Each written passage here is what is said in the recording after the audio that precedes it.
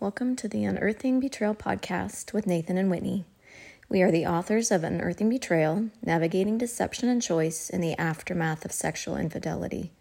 In our podcasts, we discuss a variety of topics that couples face when historical sexual deception has taken place in the relationship. Not everyone who experiences betrayal has the same history and relationship reality we have. However, we see the importance of sharing what our journey has been like with others facing this type of relationship crisis. In this episode 3, we're discussing a therapeutic disclosure process with a follow-up polygraph test that Nathan chose to take back in July of 2020. We realize that this is a very charged topic among couples. It's something that we each on both sides of the betrayal coin have questions about, and we wanted to discuss it with you from our own perspectives. Nathan is going to go through the process as he remembers it. I'm going to give some intake and opinions and feelings from my side, and we hope that it brings some clarity to the reality of what it looks like. It helps to open it up for discussion as each individual faces this potential for themselves, and we want you to be able to be a little bit more informed on the subject. All right, so let me first give a little background. So throughout my life, I kept all kinds of sexual secrets, not just from Whitney, but from everybody from a very early age. So it was something that I was proficient at and that I had done my entire life. I knew nothing different. And so when I married Whitney, she had no idea of the things that I had in my past and the things that I had already done really against her before we even got married. I'd say my first real acting out would be considered when I was a teenager and I had a girlfriend, and I would cheat on that girlfriend or find another girlfriend before I moved on to the next girlfriend or was dumped by that girlfriend. So early on, I realized I didn't want to be alone, and so the best way for me to do that in my mind was to make sure I had somebody else lined up. And so that's how my real deception started from an early age. Whitney marries me, and she has no idea that this is the person I have been. My first acting out against her was when we were early on dating, and I had met somebody, and I went to visit them, and she had no idea. These types of relationships continued throughout our marriage until 5.5 years ago. That was the last time I acted out with another person, and our worlds imploded. Fast forward then 1.5 years, during that time period, I lied to Whitney and told her that this was the only thing I'd ever done and tried to just move on from this discovery. And I really just felt like in my mind, and we've talked about it before, and I'm sure we will again, in my mind, I just thought I couldn't tell her more. She was already so devastated with what I had shared that I couldn't share anymore. And so I determined in my mind that those secrets would stay hidden forever, even though she's begging for the truth. And then comes along our therapist Scott, and Whitney had met Scott and started working with him. And I think very early on, he explained to her the therapeutic disclosure process followed up by Polygraph. And she, of course, shared that with me, which scared me to death. I knew that if I had to go through this process, that my marriage was finally going to be over, because I knew at that point, once she actually knew all the things that I had done, we would no longer be together. And so I'd fought that process in the past. When I'd heard about it, I thought, and I probably said how stupid it was that you would have to do that. And I think she agreed that if you get to that point, it's hopeless. And so because of that, I was able to deflect the thought of having to do that disclosure for quite a while. But eventually, like I said, after we met Scott, it became apparent that was what was going to have to happen. I had originally heard of the therapeutic disclosure and polygraph process at an intensive we had attended And it seemed so extreme to me. I really believed that only the worst offenders would be required to actually polygraph to prove the validity of what they were saying to their partners. It seemed like something that truly was just a last-ditch effort to hang on to a relationship that in my mind was virtually unsalvageable. Just, the safety of the partner that had to be polygraphed. It just seemed so unrealistic to me that it seemed like that partner just had to be so far gone that I really scoffed at the thought of it. Nathan had really tried to bring this story into my reality for such a long period of time. And although I never felt like I had the full story, after 18, 20, 21 plus months of additional deception, I was trying to make it the story. I was trying to accept that there was nothing else. I mean, he for so long had just said the same thing. I was really trying to make the story work out to be the truth. By the time we landed on Scott's doorstep, and I had been with him for a few sessions, he began to talk to me about going through the process. I believe the system that he chose to work with was Milton Magnus's process. There are different disclosure processes that people can choose to use. I realize that not every therapist uses the same system, but it was very thorough. He spoke about it with a lot of confidence. He gave me some statistics on it. He gave me a book about it so I could read up on it to get a better grasp of it myself. And from there determined if it was something I wanted to present to Nathan and ask Nathan to do. Scott had invited us to do a couple session, and most of the sessions I attended were really by myself, for myself. We've done very few couple sessions together, even today, in the process of, journeying through recovery. We've done a lot of individual work. But on this occasion, Scott asked if I would be open to having Nathan come.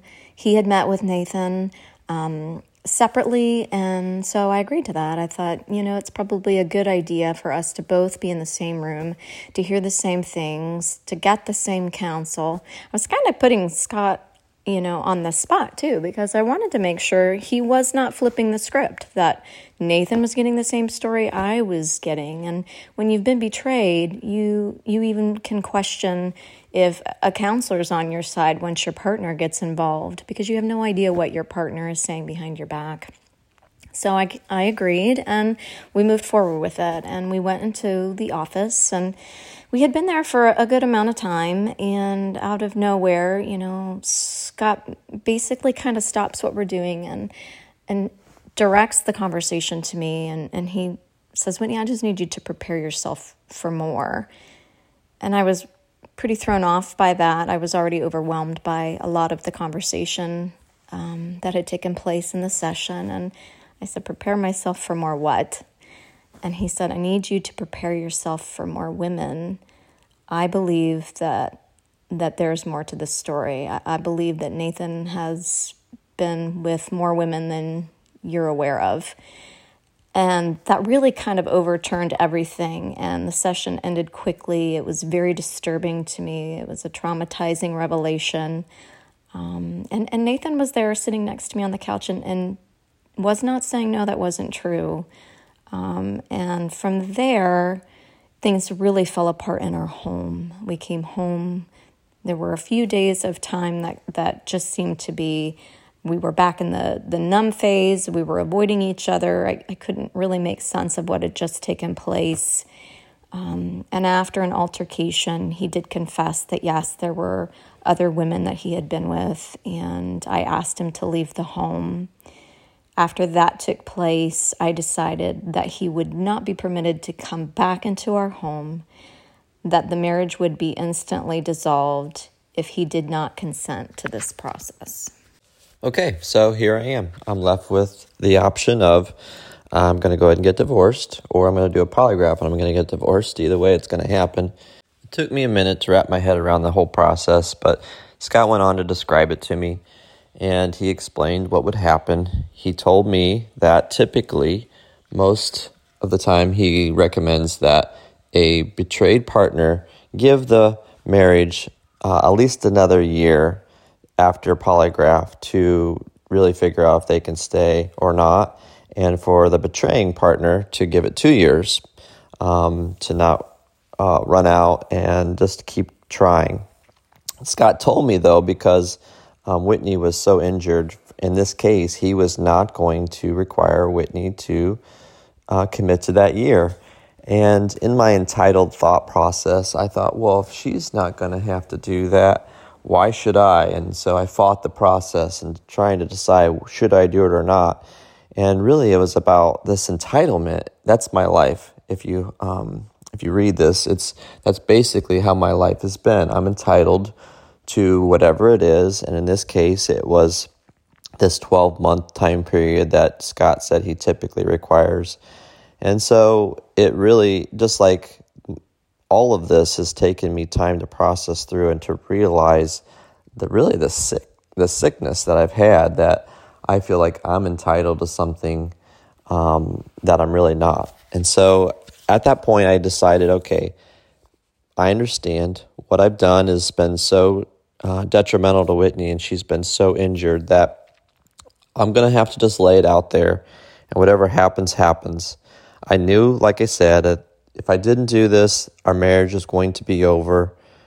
If I did it, if I gave the information, if I did the polygraph, if I was honest, at least I would put it out there and see what would happen. And that was really my only hope at the time. Scott had prepared us that the process was a full 3-day intensive. The cost was astronomical. The work that was going to be poured into it had standards, and there was no way that Scott could actually get this process going for us in any, shorter time period than a month. So we agreed that Nathan would be out of the house the entire time. This writing process was going on for him.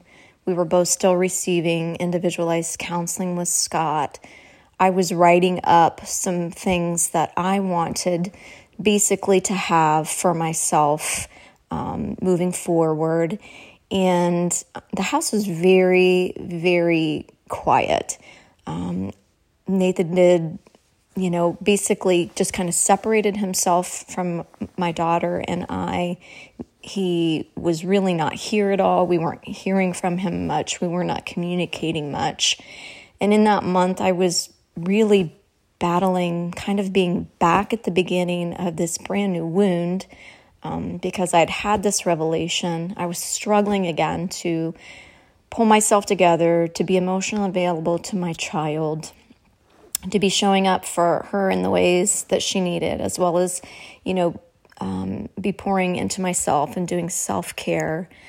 And we were essentially really alone. My mom did come for a few days, but my child and I were essentially alone in that month time span. And it really probably was the most alone portion emotionally of the journey that I have had to do thus far. I really felt at, I think, my lowest during that month time period, waiting to see what would happen with this process. Okay, so I've decided that this is what I'm going to do. Scott now has worked with me. He's explained what's going to happen. For the next month, I'm going to start by doing a timeline of my life, going back from my earliest sexual memory, and that was when I was molested. And I would write out every sexual thing that had taken place and who I'd been with from that point on. And I would give all that information to Whitney. So it wasn't just from our time together, it was everything that I could possibly think of the timeline helped because then I could go back and it helped me to remember things that otherwise I probably wouldn't have.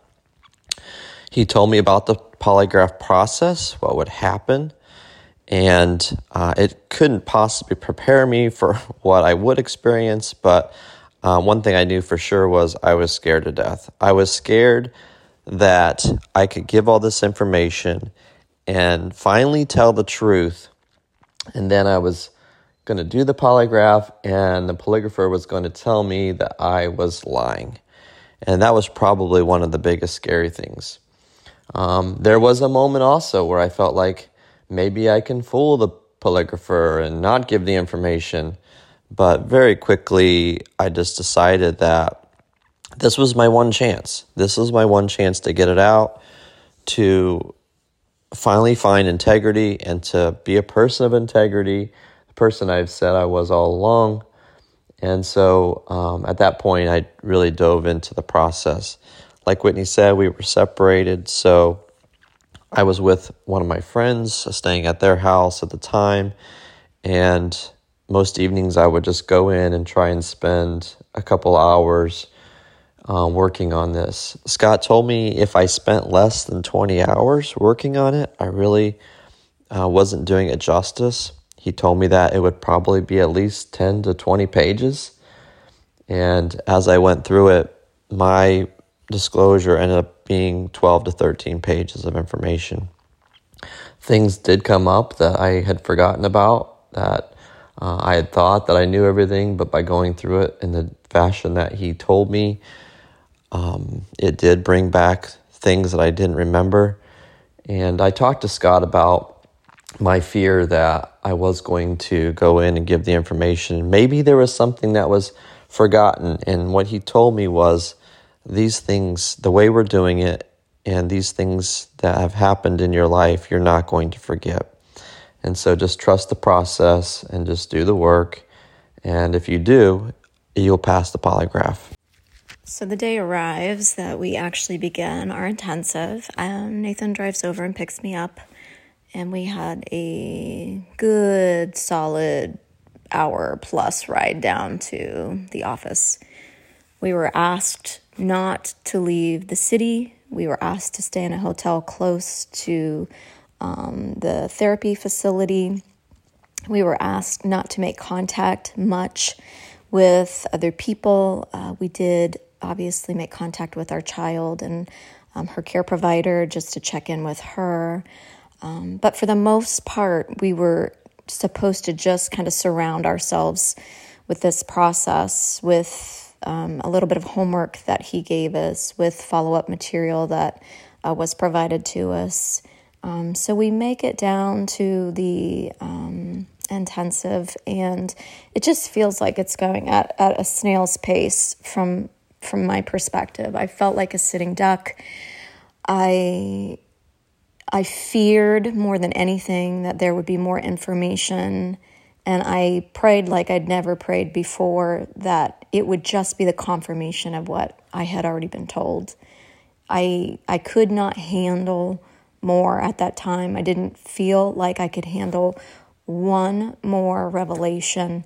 I was scared to death as to what he'd done, who he'd hurt, what had been involved, the details I would hear if there was more. I was scared of who he was. I had my own fear as to what I had missed. You know, there are so many different emotions, thoughts that just bombard you when you realize the time's up. You've spent all this time wondering what you're going to have to face, and it is about to, be given to you, and you're going to be changed by the process, whatever it is.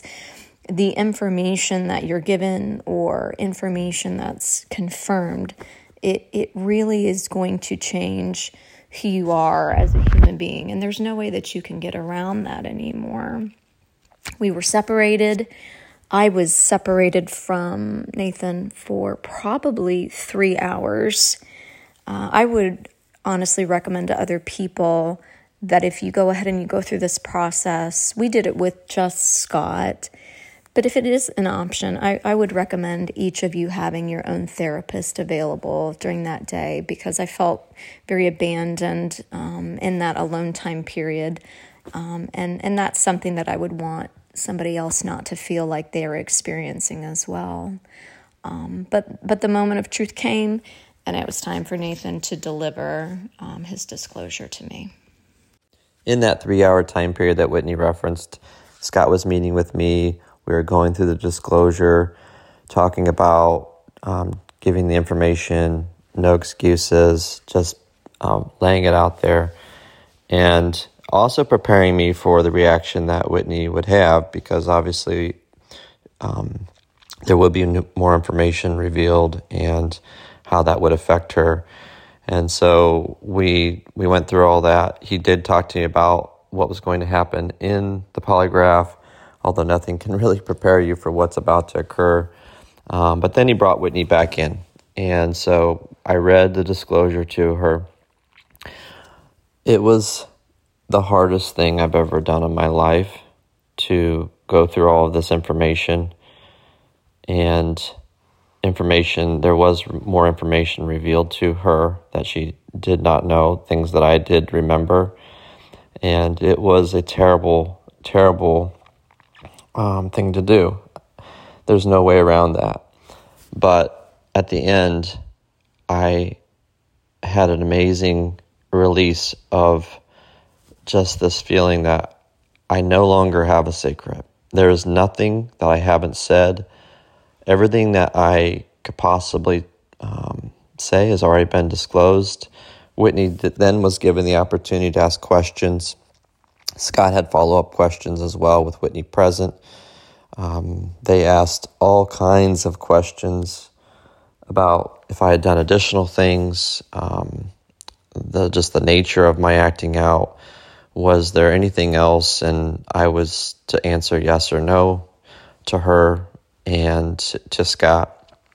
And that went on probably for at least another hour of just being asked questions, so that anything that possibly Whitney would have a question about could be addressed. And after that was done, he told me it was now time to do the polygraph. The woman that did the polygraph, she was already set up in the room next door when I walked in. Now I was scared. I was now on the hot seat. Like I told you, I've still at this point have felt, and every time I've gone to polygraph since, I've felt like there's going to be a false reading, that I'm telling a lie and I'm not lying. And so that's certainly my biggest fear going into this room. When I get into the room, I see the chair. I'm directed to sit down. The chair has armrests on it that have a gritty feel to the armrests. That's where I'm supposed to lay my hands. The woman was very nice. She explained that she was there just to try and get through the process. She kind of told me what was going to happen, and we were going to start with her asking different questions. She went through a lot of the disclosure again with me, just to clarify information. The whole process probably took 2 hours. It seemed like it was a million hours, and at the same time, it seemed like it was seconds, because I think it's hard to describe the feelings that you have while you're in there. But she asked me all the questions. She would communicate with Scott by computer. They assumed they had some type of messaging system where they could communicate back and forth. If Whitney had any additional questions, that she could ask those. If Scott had any questions. She told me she was going to put a piece of paper next to me, so that if any point during the discussion I had anything else that came to my mind, I could write it down. And she explained that during the polygraph, I was going to be looking at a dot on the wall across from me, that I was to remain still. And she proceeded to go ahead and put 2 leads around my chest. She put a monitor on my finger and told me I was to sit still and look at the dot. I am, of course, scared to death. My heart's beating 100 miles an hour, and I'm thinking there's no way I'm going to possibly pass this because it's obviously the way my heart's beating and things, it's going to say that I'm not telling the truth. So, but at that point, I had gotten this far, and I realized I just needed to complete the process, and whatever happened would happen. So she's told me that she was going to ask the questions 3 times in different order, and I was just to answer yes or no to each question. If at any point in time I thought of something else when we were done, I was to write that down. We did each of the sessions, and she went through the questions, and I answered the questions. There was nothing additional that I thought of. And she told me, thank you, that in each time between questions, she would still go back with Scott and ask if there was anything additional that he had that he wanted me to, that he would want her to ask. And I don't believe that they came up with any questions, although maybe they did, but I answered those questions honestly. After the polygraph was over, they put me in a room next door. I had to sit there for probably 30 minutes. It was a very, very long 30 minutes waiting for the results to be read, given to Scott. Scott eventually comes and gets me and brings me into the room with Whitney. And Whitney and I are both sitting there waiting for the results of the polygraph. As he read the results and said that I did pass and that all the information I'd given was true and accurate and there was no more information, I bawled.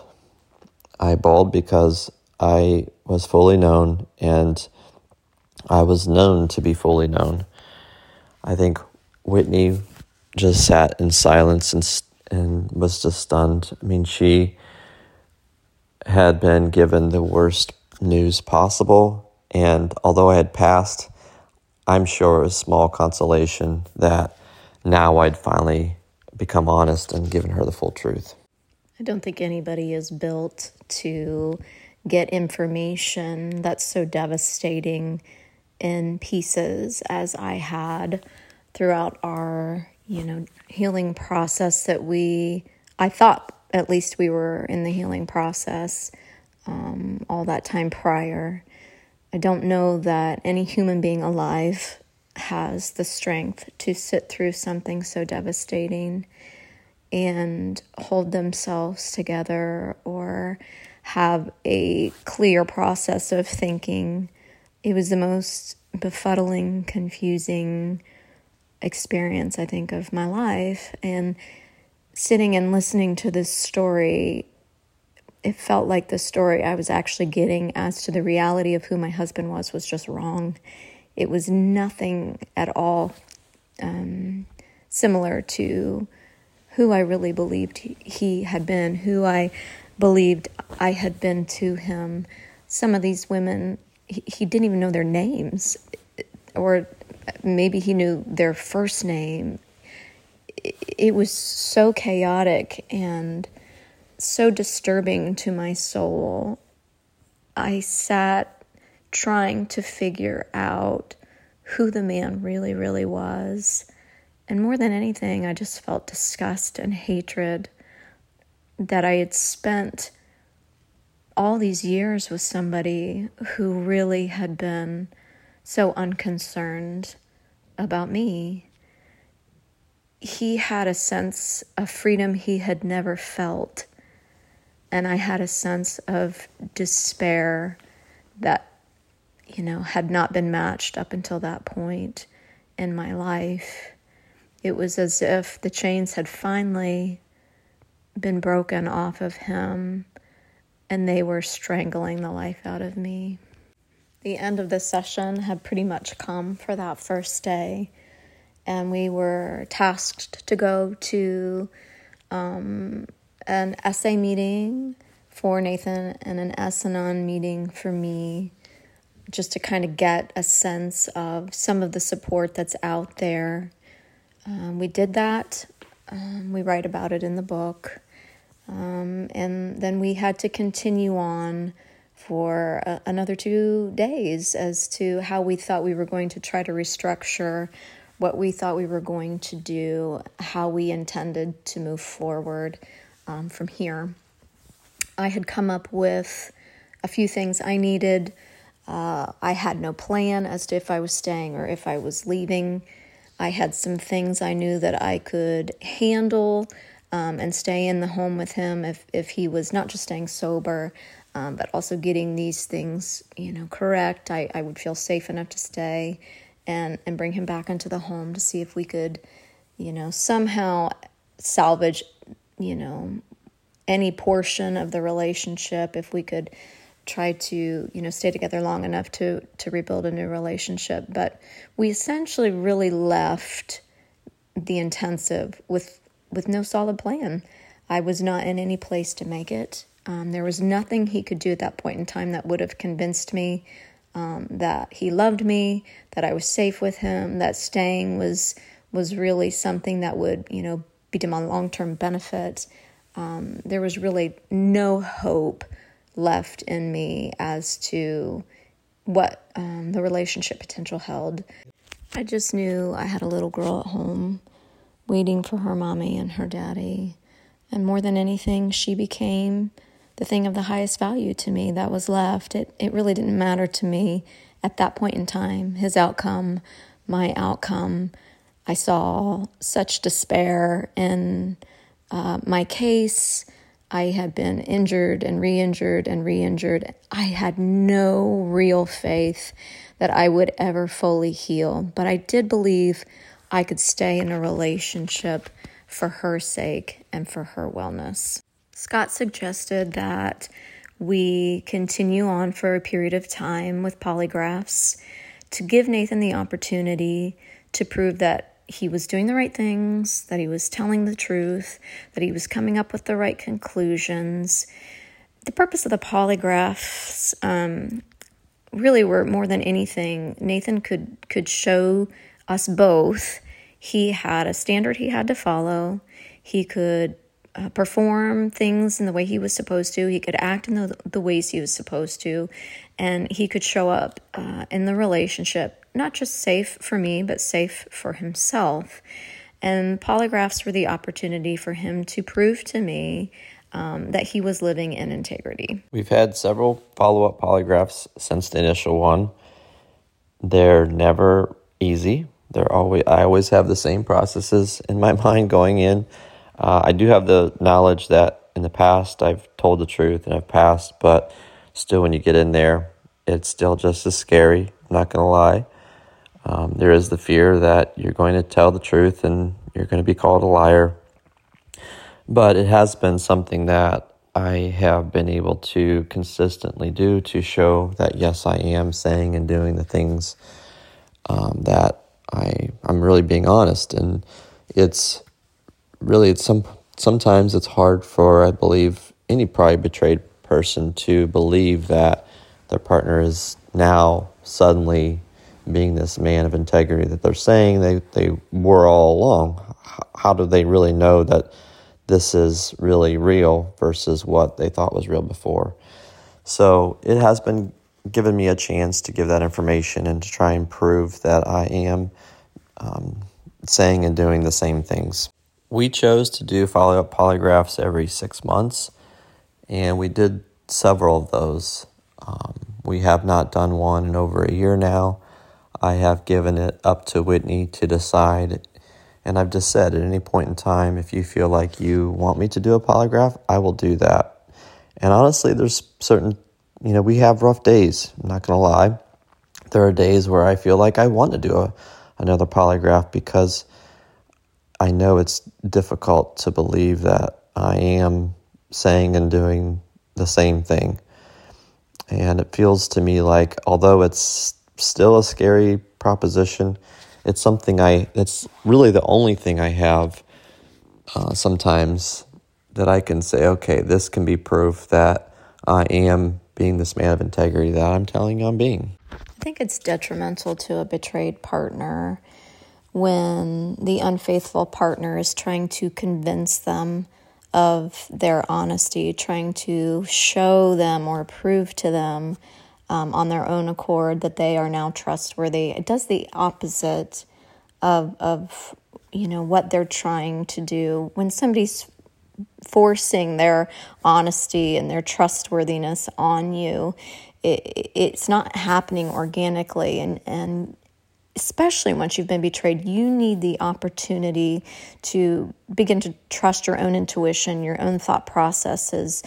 There are, somatic realities that we feel as human beings in betrayal. There are bodily sensations that take place, or there are ways that we have learned to watch our partner because we are watching out for our safety. We have studied our partners. We've done everything we can to learn our partner's mannerisms, their tone, the way they shift their eyes, the way they look around the room. There's so many pieces of this experience that you have that point you towards whether something feels true or whether it feels inauthentic, or whether you feel like you can trust it or you dismiss it. And I think it's essential for the unfaithful partner to know that their word no longer has value. It's lost. The value in, what they say is gone.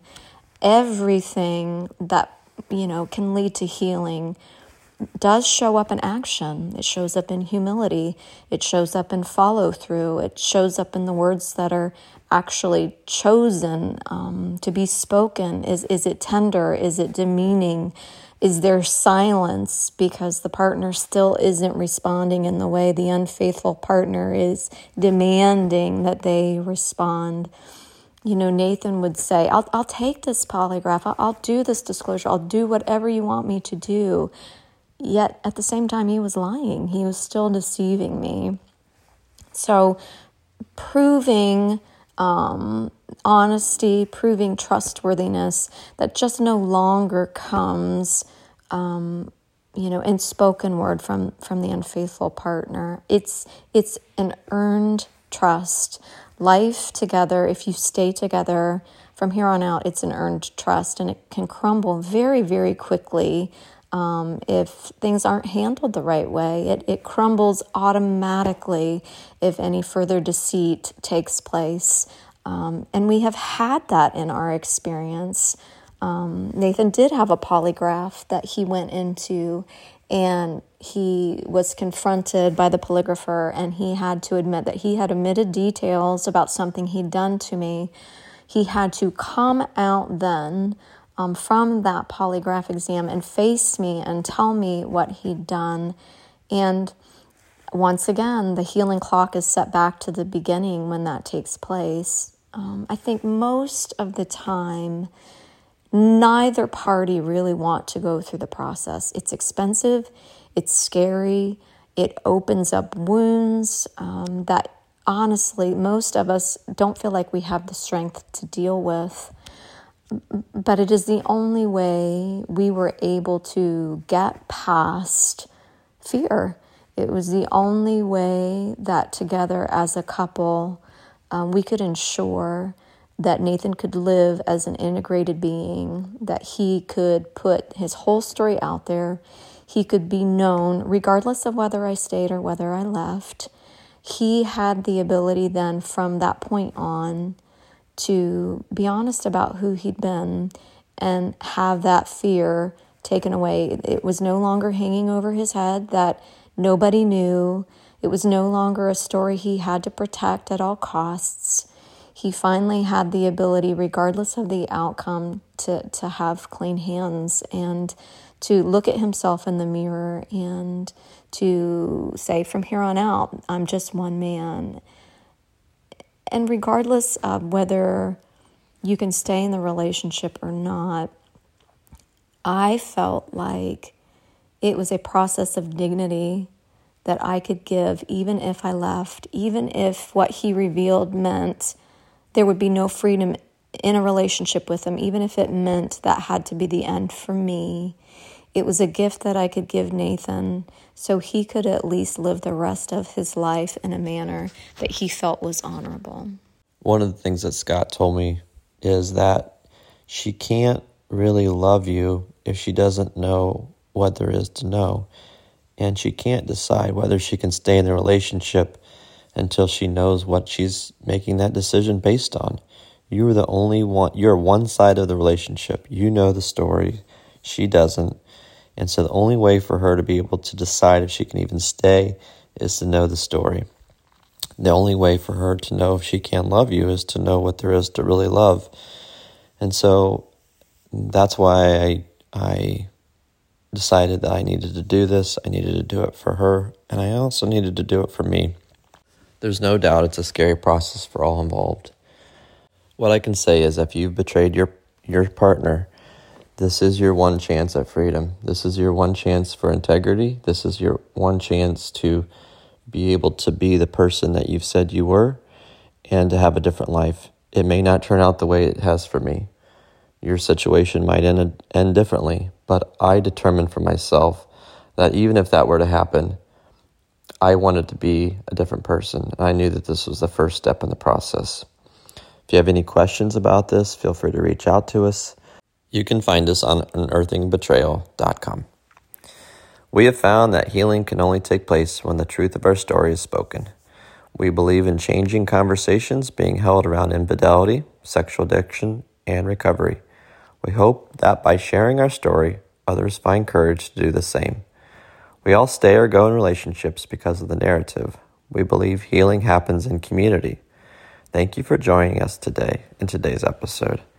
Healing is possible even when it's hard. It does not always happen quickly or in the ways we believe it might, but we're here for the journey.